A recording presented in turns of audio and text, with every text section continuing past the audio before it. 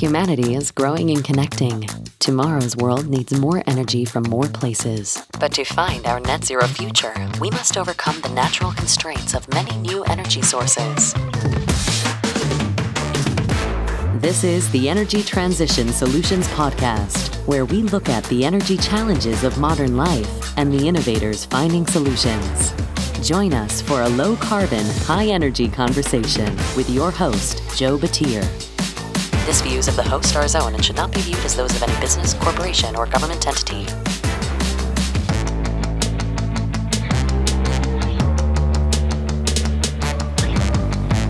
Hello, and welcome to the Energy Transition Solutions Podcast brought to you by AWS Energy. I'm your host, Joe Batir. This is the show where we bring you low-carbon, high-energy stories from the people solving the energy challenges of modern life. I am here today with Dr. Anna Demeo, Chief Product Officer at Fermata Energy. Fermata Energy is a provider of bi-directional chargers. They have several commercial demonstrations as well as consumer options. I'm excited to talk today with Dr. Anna and talk about the technology, talk about the true value of bi-directional EV use, and really just get a better understanding of this whole idea. So, Dr. Anna Demeo, thank you for joining me on the show today. If you would please give me a little bit of your background and an introduction to Fermata Energy. Great. Well, nice to be here. Thanks for having me, Joe. Appreciate it, and feel free to call me Anna. Background, let's see. So my background over the past, most of my career has really been at the intersection of climate and energy, as well as the intersection of software and hardware. I joined Fermata Energy just about 4 months ago now, not long after they got their Series A funding. But Fermata Energy itself has been around for 10 years, which when you think about the growth in the EV space, and particularly the V2G space, that's a lifetime in this industry. And that's made Fermata Energy really one of the few leaders, both in practice and in thought around this entire space. And what Fermata Energy does is they basically capitalize on the fact that as we move this transition from fossil fuel-based fleet to electrifying our mobility, our vehicle fleet, the idea is that this can really be an asset that can also support our grid, right? So a lot of people think, well, if we go completely to EVs, won't that break the grid? But if you utilize the batteries, so rather than just charging our cars, we use the batteries in our cars to also support the grid, both in terms of load shaping for the grid, but also in terms of resiliency. So the power outages that we face across the nation, that is a win-win across the board. Not often do you get places in time and space where the solution to two different problems, so A, our grid is aging infrastructure, we have increase in renewables, and B, we have the electrification of mobility, and the solution to these are complementary. And that's what Fermata Energy does, is basically the leader in vehicle-to-grid technology, which is the bi-directional piece of matching vehicles with the grid. Yeah. Thank you for that introduction. That's very exciting. And I was going to ask you what V2G stood for, but it sounds like that's the vehicle-to-grid component. Yes, vehicle-to-grid. So you'll hear people say vehicle V2G, vehicle-to-grid, or V2X, which is vehicle-to-everything, which can be vehicle-to-grid, vehicle-to-building, vehicle-to-home. And, vehicle-to-everything or V2X sort of captures all of that. And the idea is that as we have more and more electric vehicles on the road, we can really leverage those in a significant way to both make our grid more stable and also reduce carbon. Yeah, that's great. And 10 years it seems like 10 years doesn't feel like a very long time in the perspective of time itself. But when we're talking about electric vehicles, I want to make a point here. I want you to make a point here of how much has really changed in the past 10 years. Because I think my experience 10 years ago probably would have been 1 or 2 Teslas in the entire the entire, what am I trying to say? The high rise and the parking garage, there would be one or two Teslas 10 years ago. Whereas today, it seems like every third or fourth car that passes me on the road is a Tesla. Tesla, yes. Tesla has done a lot to seed this industry. So today, there's about 1.5 million EVs on the road today. So that's significant, right? Yep. But if you think about it, by 2030, they're anticipating 26.4 million EVs. And so I also teach about energy and the grid and mobility. And I often say to my students that as soon as you see a projection for the adoption of EVs, by the time it's up on the screen, it's probably outdated, right? Because the adoption rate is just going so very, very fast. Every car manufacturer on the planet is coming out with EVs. Many of them, most of them coming out with V2G solutions of EVs. And there is a difference, which we can talk about if you're interested. But the adoption of EVs is significant. Again, so just think about that today, is that 1.5 million EVs on the road today. And the battery capacity in the EVs that are on the road just today is about 10 times the amount of storage in the stationary storage industry today. That's phenomenal, right? So when you think about the sheer capacity that's driving around right now, the possibilities and the scale is phenomenal and exciting. Yeah, absolutely. And I'm glad you brought up that idea of V to G and what that means, because my perspective, or what I think about as we talk about EVs, I think of the battery in that EV almost being similar to a power bank, where we plug it in, charge it up, and then we utilize it for whatever we're going to utilize it for. Yeah. But this whole idea of bi-directional makes me think that they're obviously it's going back to the grid. That's the G part. Yep. So I guess what is the difference here, and why can't all cars do that, or can they all do that? They can, and they eventually will, right? So when you think about the transition from, we all love our cars, right? We're a nation of car lovers, and historically those have been combustion engine, fossil fuel. And we're in the middle of this transition where we're transitioning to EVs. And if you look out into the future, the vast majority of those EVs will be V2G enabled. So let me just talk about the difference there. Yep. Is that, so this is one plug, same car, same charger, but there's sort of a little bit tweak in both the vehicle and the charger to make the bidirectionality happen. So in a straight EV, you buy an EV or I buy an EV, and either at our work or at our home we have an EV charger. That's one direction. So the grid powers your home, which charges your car, right, through your electrical panel. One direction. But what V2G enables to do is that by making sure that you're deploying both charger and car with V2G capability, is that power can flow both ways, right? So you can charge your car when you need to, or you can power your home or power the grid through your home when it's either economically advantageous to do so, and or you need to because the grid's gone away. Okay. That makes sense? Yes, that absolutely makes sense. Now, I guess the natural follow-up question is, why aren't all cars like that today? That's a great question. so there is it's a process, right? So it was a big step. You talked about the 10 years thing earlier, right? You think about when solar panels first came out, and it was like solar panels were such a novelty, right? And they were so expensive, and only a few people had them. And now it's almost like every other house has it, and the price is has a reasonable payback, right? So yep. I would say the V2G space is where solar was, I don't know, back maybe 15 years ago, right? Mm-hmm. Where the adoption is, there's an acknowledgement now finally that we're moving to electrified mobility. We're moving to EVs.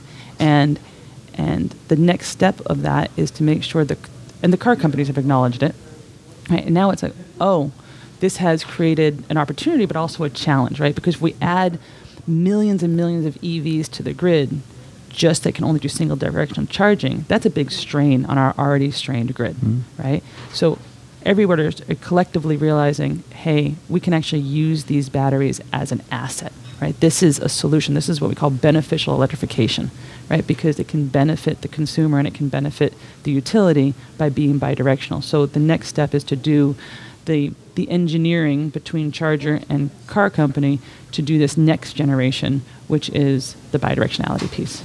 It's not rocket science. We just got to do it. Yeah. And we've done it. That's the thing, is that Fermata Energy, we have done it. So what it means to be in this business for 10 years is that you are a company of first, right? We were the first company to get UL certification for a bidirectional charger in the United States. And that's huge. So you have Christmas lights on, and those have some UL certification.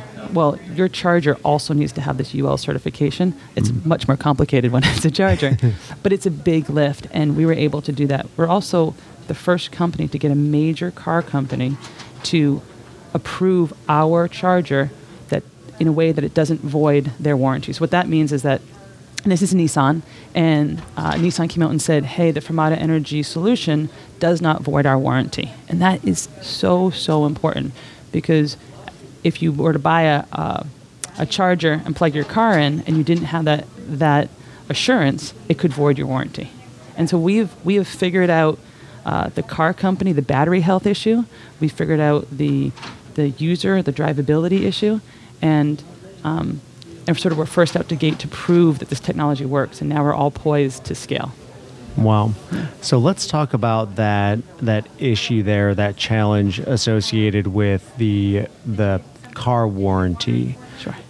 When I hear that and we're talking about I guess is this really focused just on the battery, or are there potential complications that could be, I guess, driven into the car through a bidirectional charger?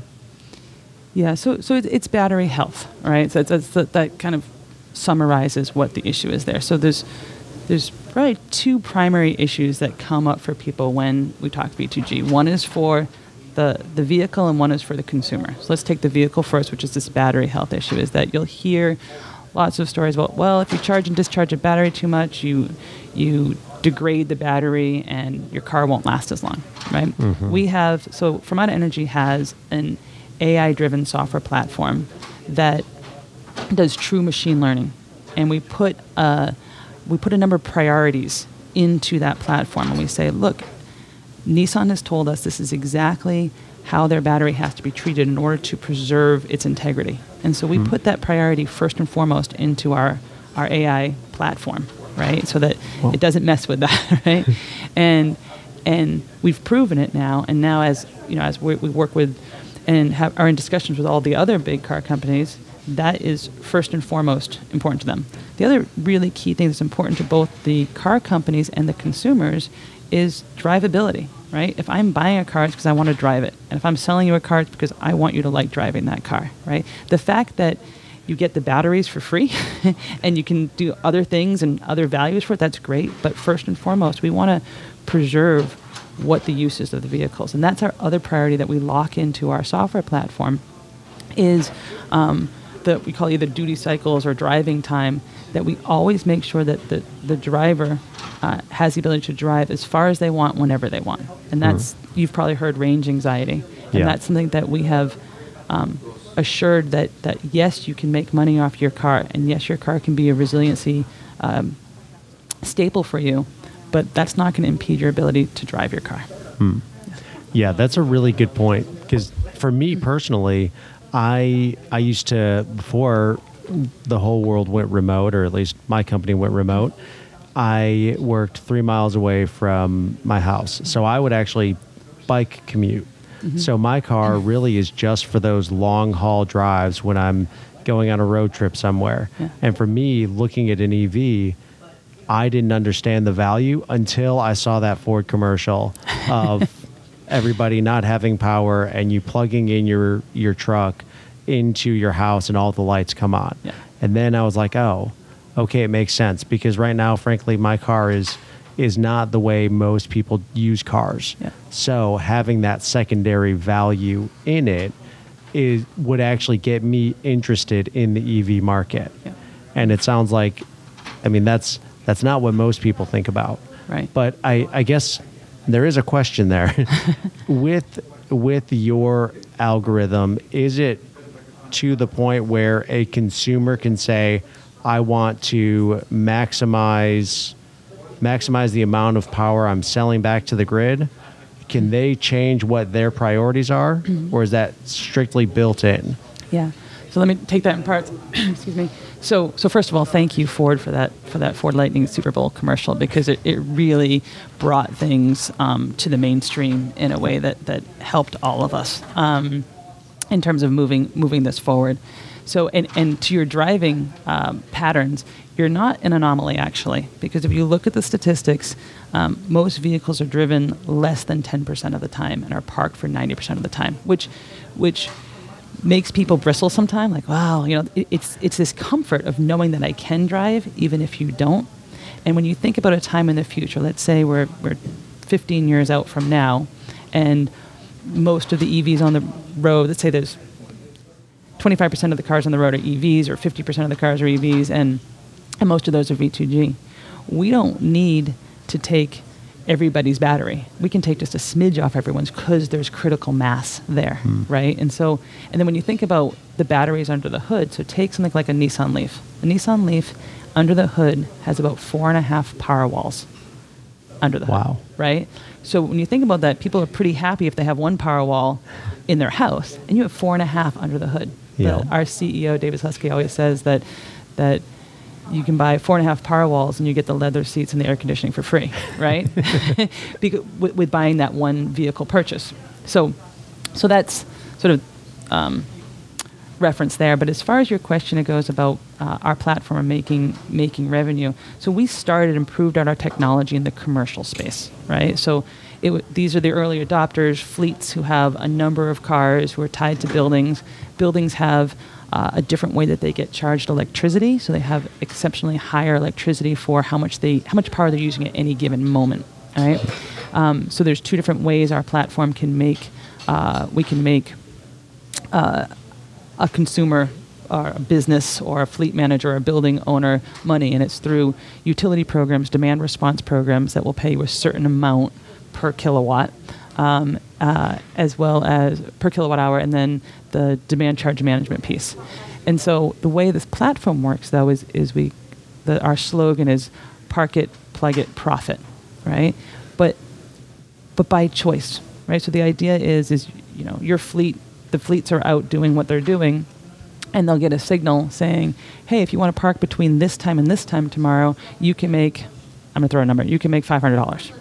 And then it's their choice whether they want to park it or not, right? Yep. And so proving that out, now that platform can scale. It can scale for communities, for building owners. Right now we're in the commercial space, but certainly as this technology becomes more ubiquitous, it'll hit every sector: residential, commercial, industrial, going forward. Yeah, I saw on the Fermata Energy website that there were several different demonstration projects, and I'd like to talk about those. Sure. I think you've kind of explained conceptually what that looks like. In practice, some of these examples that I saw was the buying one Nissan Leaf ended up generating, I think it was $8,000 for one client, and another client completely paid off their entire lease price for their fleet by doing the bi-directional charging. Can you talk about any of those examples and kind of, I guess? Sure, I'd love to. I'd love to talk about these. It goes back to Fermata Energy being a company of first, right? We are the first company to prove that you can make significant, impactful money for your customers, the vehicle can, with this model. And that's game changing, really. And so what Fermata Energy's done is we have a number of deployments across the country, end to end, showing again and again the profits that can be made, or the revenue that can be made, or the savings from these. So, for example, in Rhode Island, in Burrillville, Rhode Island Energy has a connected solutions program, and this connected solution program pays, I think it's $300 a kilowatt for discharge back into the grid. And so with between two summers in 2021 and 2022, and that's just 10 weeks, the the owner of that one vehicle, one charger, made over $8,000. Wow. Right? $8,000. So it pays off the charger itself in less than 3 years. It can pay off, or it can pay off the value of the cost of a Nissan lease for the Leaf itself. So it's really significant money. And this is just one car, one charger, right? So you think about the scalability there. In the city of Boulder, in Boulder, Colorado, did a program there, an ongoing program we have with them. And again, in just one deployment of one vehicle, over $6,000 over its time since it's been there, which I think is 2 or 3 years now. Wow. So again, that payoff of that initial investment. And then remember that when you buy just an EV charger unidirectional, you pay for the charger and that's it, right? Yeah. When you buy this charger, not only does it pay itself off in 2 to 3 years, but then you just keep making money, right? So year after year after year, it turns what would have been a sunk cost into a profit over time. Yeah. So it's charging your car and it's money in your pocket. Mm-hmm. And then for those, there's certain people who say, well, I drive all the time, well, then that's the resiliency piece, right? If your particular car either isn't poised to be parked when you're going to make the most profit, it's totally up to you, but you still have that resiliency piece in there that has value. So it almost begs the question, which you asked earlier, is why would you even do straight EV? Right? Yeah. Really? And I think we're going to get to a point in time in the not too distant future, now that Fermata Energy has proved all this out, we're going to get this to the future. Like, remember when there were, what were those things called? Palm Pilots, right? Yeah. Those single-use devices. Why would you have a single-use device? Right? Yeah. So same idea. Very cool. So it sounds like the technical component has been more or less figured out, and you've gotten the buy-in from Nissan, and you have done these pilot projects. I'm curious, what are the major challenges now? What are the things that are stopping Fermata Energy from being the one that goes into that is the only charger that now gets installed? Like, what is really slowing down continued growth and adoption? Yeah. You mean beyond the need to sleep? Yeah. So remember, we built the hardware because we had to, because we were so early on in this space, right? But as time goes on, a good thing that's going to happen for this industry and for consumers and for utilities is that the hardware is going to become a commodity, just like it did in solar, just like it did in stationary storage, right? And really the value here is the software. It's the AI and machine learning software that takes one of the most complicated equations, right? You think it's already complicated thinking about the grid and weather and the state of charge of a stationary battery. And then you put that battery on wheels, and the equation gets much more complicated. And that's what our software platform does. Is it locks in those priorities, like I said, about battery health and trip schedule. But then it allows you to take in a whole bunch of variables and uncertainties and make best choices for whatever you want to optimize around, whether it's economics, whether it's resiliency, whether it's carbon or whatnot. But the challenge going forward, so I think that the hardware is going to be, car companies are going to come out, chargers are going to come out, and we're going to have the software platform that will work. It'll be our whole goal is to be charger agnostic, and car agnostic. We want to work across all of them because they're all going to need it, right? I think the challenge right now is the pace of adoption in terms of just car companies getting out with the products, the deployment, and then there's some overarching regulatory type issues in terms of how you adopt this much storage into the grid. And it's just about business models. But I think those are being untangled. But we're really lucky in this space because years ago, solar had to navigate how to get widely deployed. And it was, I can't do it. There's problems, can't do it. And then came along stationary storage. And they followed suit, and you had the same sort of resistance in different pockets, maybe a little less. and now we get to follow, like we're like the last kid in a family. Like the oldest in the middle just kind of broke in the parents, and now we kind of know this playbook and how to navigate it. And I have confidence that the benefits are so staggering, and so it's not often that you get to a place in time where this solution can also solve other problems that we have going on, and that's a really fun space to be in. Yeah, absolutely. Yeah. Now, we've really, I guess right now you've been more in the commercial side, working with commercial people, and their electricity contracts are different, as you pointed out. Yeah.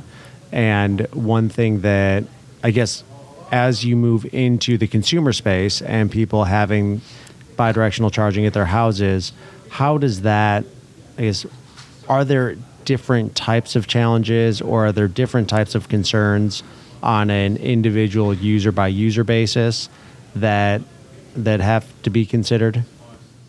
Yeah, I think it's significant and hopefully reassuring as we move forward in this space that we have proven out this technology in the commercial space, right? We've done some of a lot of the heavy lifting on this, which you want before you put this in someone's home. You want to make sure that we've thought through all the pitfalls, right? And so that's reassuring.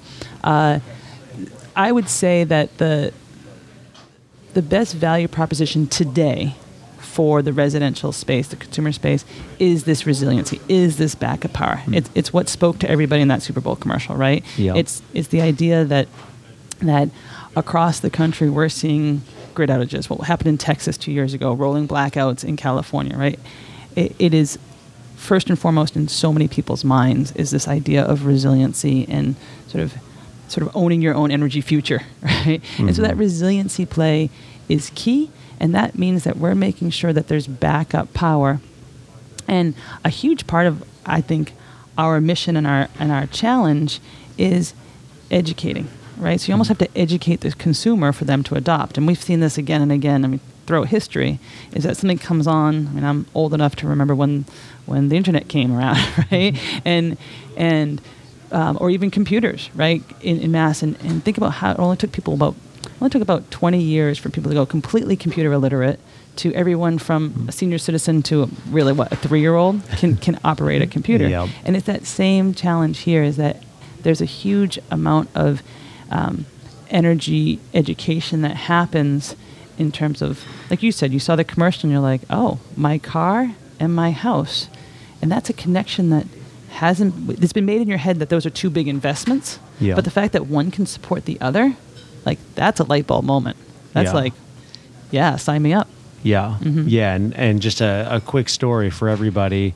During the winter freeze in Texas back in February of 2021, I heard a story about somebody who had an EV, and they also, unfortunately for them, also had all ground source heat pumps and residential geothermal built into their house, but they didn't have any type of bidirectional charging. They were out of power for, I think, 4 or 5 days. They were also out of town. So all they could do was watch their power in their EV slowly drain and learn that their heat pumps were all freezing.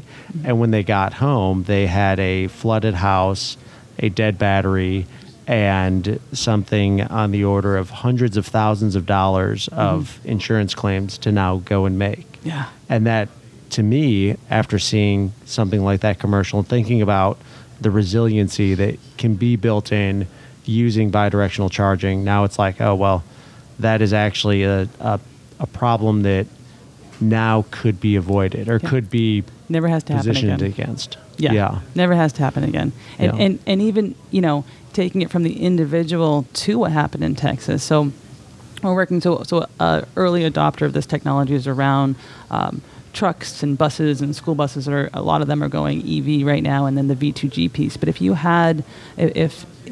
at that time you could actually drive your power sensor, drive your buses and trucks to key locations within that Texas grid that could power, at-risk facilities, different shelters or whatnot, right? Key facilities. This is the idea, is that your storage is now on wheels, and you can drive it strategically. A storm is coming in. We're actually working with a community on just early stages of designing a pilot around this. It's like a storm is coming in, your school buses are all charged. Let's deploy them strategically around your grid. And this really speaks to the idea that we're going from a centralized grid, which is the same grid structure that's been in place since Tom Edison started Pearl Street Station in New York City over 100 years ago, right? And he powered just, New York Times, JP Morgan. And now, all this time later, we're very clearly shifting to a distributed energy situation, a distributed grid where you can deploy remote or distributed assets that can shore up different regions of the grid. And that should give everyone great comfort to know that we're bringing technology and intelligence into a grid that really has been lacking it for far too long. Yeah, absolutely. That idea of mobile energy is mind-boggling. That's like an aha moment of really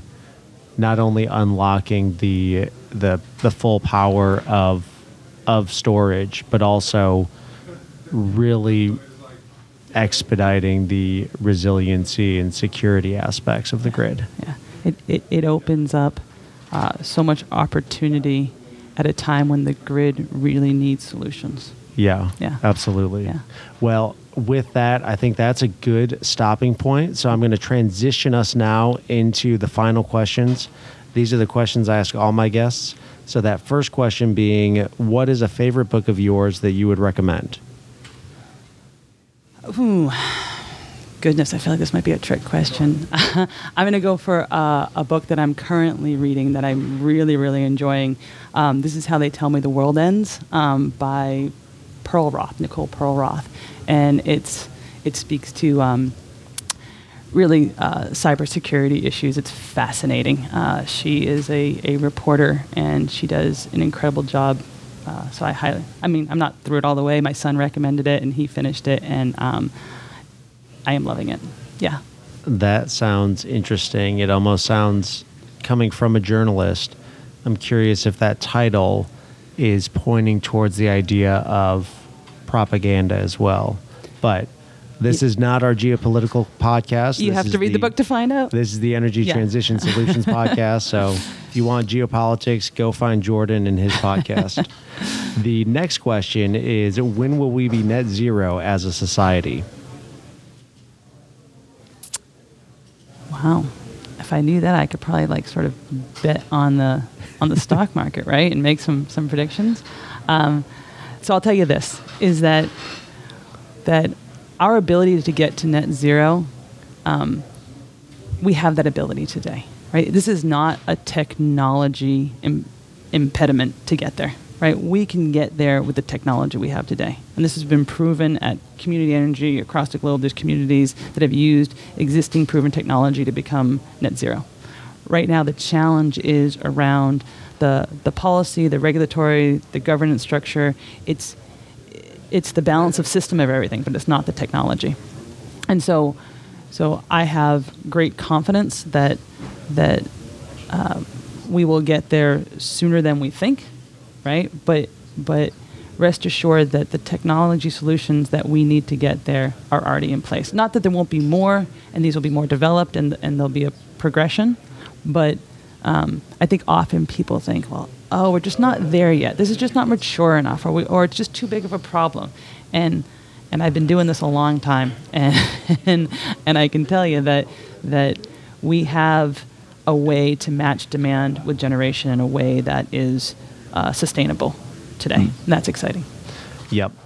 I've heard that answer multiple times, and also just the point of the human ingenuity and innovation. Mm-hmm. So whatever little hiccups that show up along the way, those are ones that we are going to solve for. And if there is something that is part of the policy or regulation or the creature comforts that we don't want to give up, we are going to find a way to keep the creature comfort and also find a solution to help us get towards that net zero. Yeah, I mean, I think sometimes people are concerned that our way of life has to drastically change in a way that many people would find negative. And I don't see that at all. I think that we can look to history.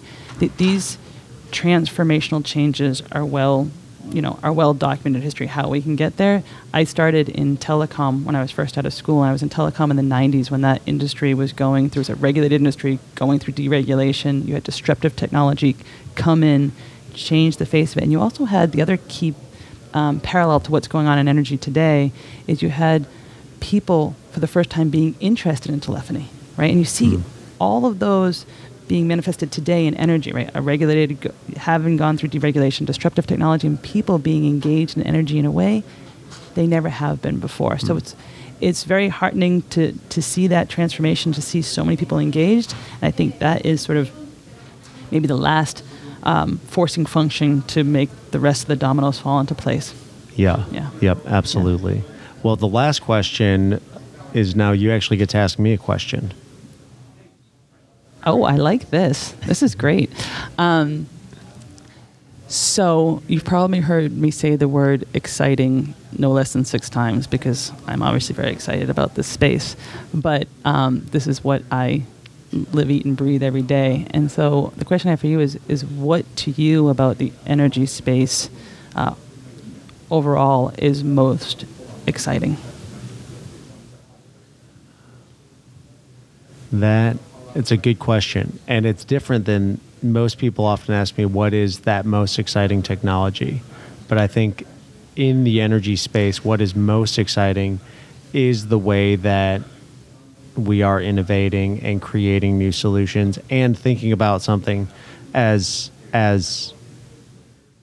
guess it seems like a simple solution, the idea of being able to drive batteries to where you need them, or in the sense of there was an example I saw from one of the recent hurricanes of a company that one of their sole focus areas is being able to quickly set up a solar array with a small battery storage system.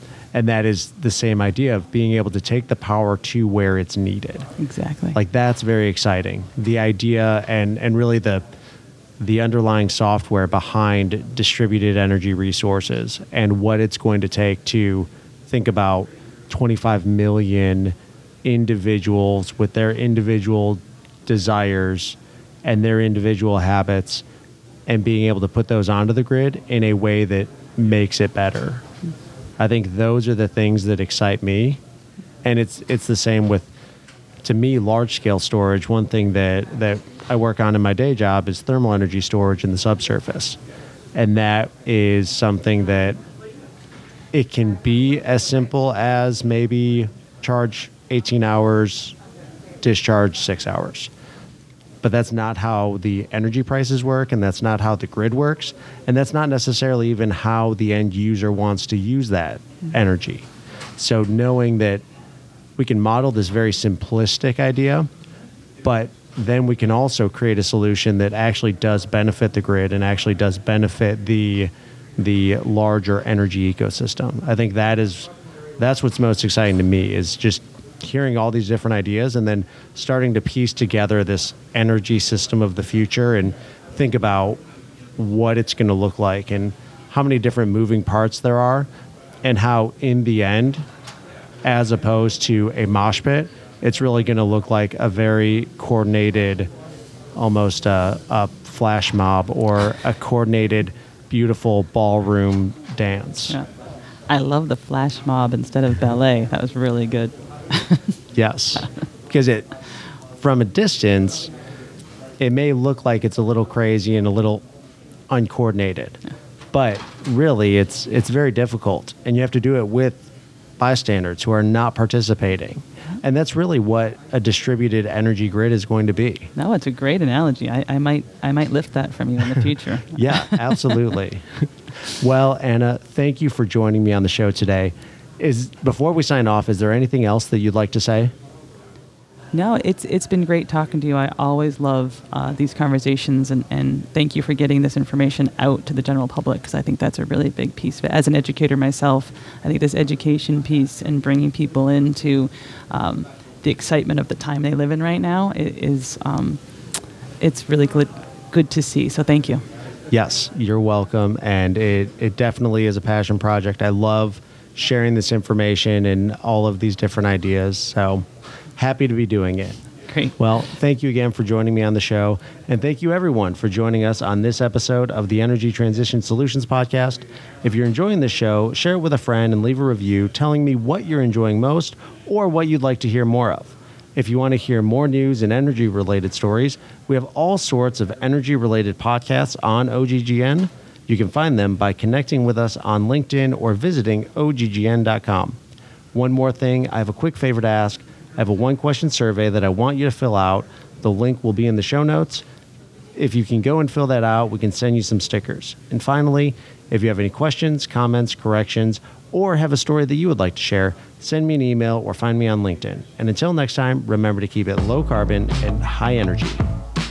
Join us again next week for another low-carbon, high-energy story on the Energy Transition Solutions Podcast, a production of the Oil and Gas Global Network. Learn more at oggn.com.